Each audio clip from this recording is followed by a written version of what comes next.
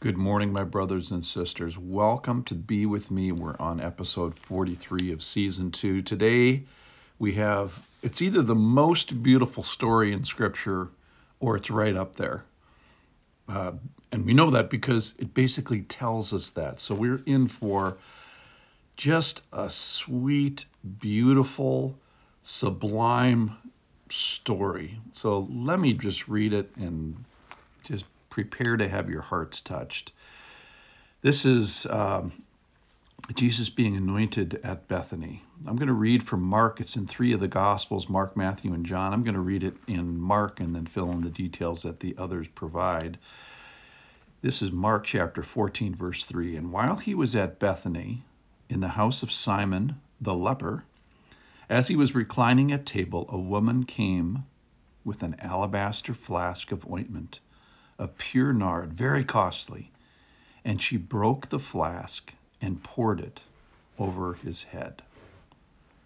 There were some who said to themselves indignantly, why was the ointment wasted like that? For this ointment could have been sold for more than 300 denarii and given to the poor, and they scolded her. But Jesus said, leave her alone. Why do you trouble her? She has done a beautiful thing to me. I'm going to say that again. She has done a beautiful thing to me.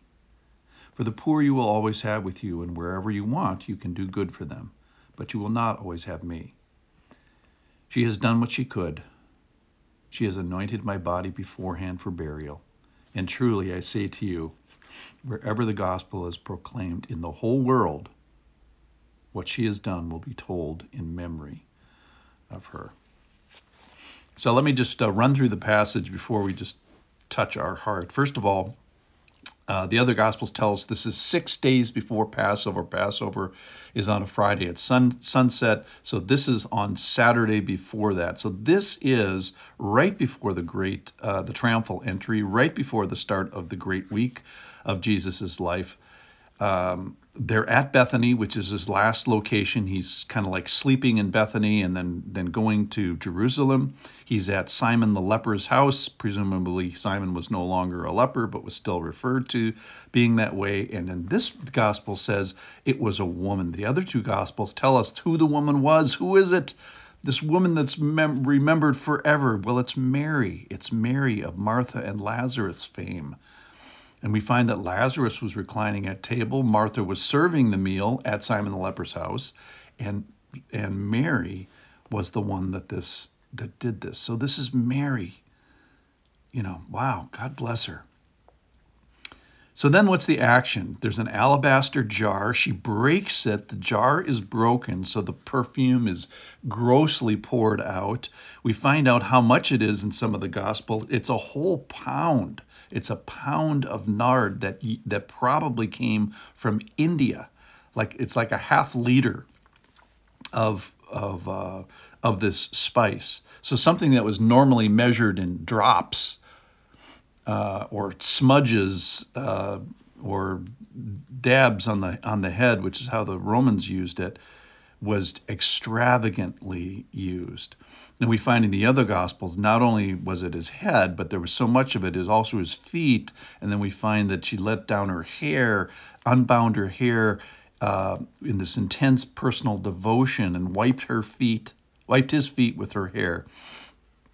And then we find out later from the disciples who are criticizing that this cost 300 denarii, which in today's wages would be $30,000, $40,000, $50,000. So this was extremely extravagant, extremely expensive.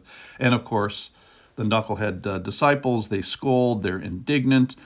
We find out that Judas is the one that actually speaks, and then one of the Gospels explains it because he was a thief. And obviously this was a tremendous cash outlay. Okay, so let's get to just the highlights. What she has done will be told in memory of her. And wherever the gospel, so not only just it is a memory, where is that memory? The memory of this story is in the entire world. It's going to go to every tribe, every tongue, because it's in the Gospels, which we know is going to go everywhere. And it says that she does what she could.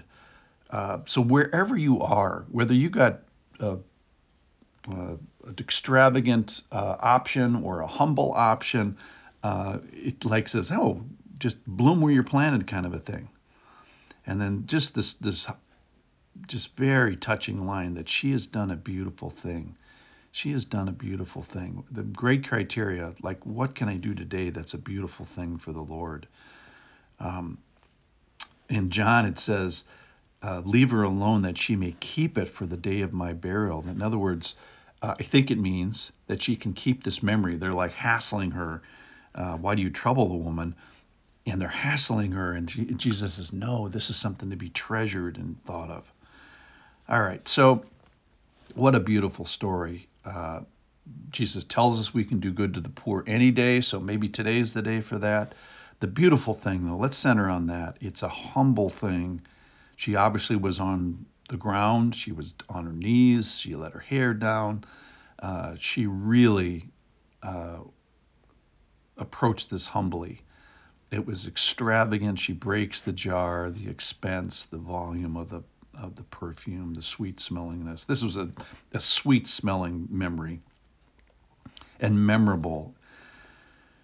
You know, is there something that we could do today that could be told in memory of you? Is there a letter you can write? Is there a visit you can do? Is there words that you can do? Is there service that you can offer? Is there devotion that you can represent? Just so touched with this. She has done a beautiful thing to me. So let's today just sit on that thought. Sometimes in this podcast, we take a thought and we pin it to our jacket like Jonathan Edwards used to do, so that that thought is in the forefront of our life. And this is it today. Let's do a beautiful thing for the Lord. Let's do a beautiful thing for the Lord. Thanks for listening. I trust I'll see you tomorrow.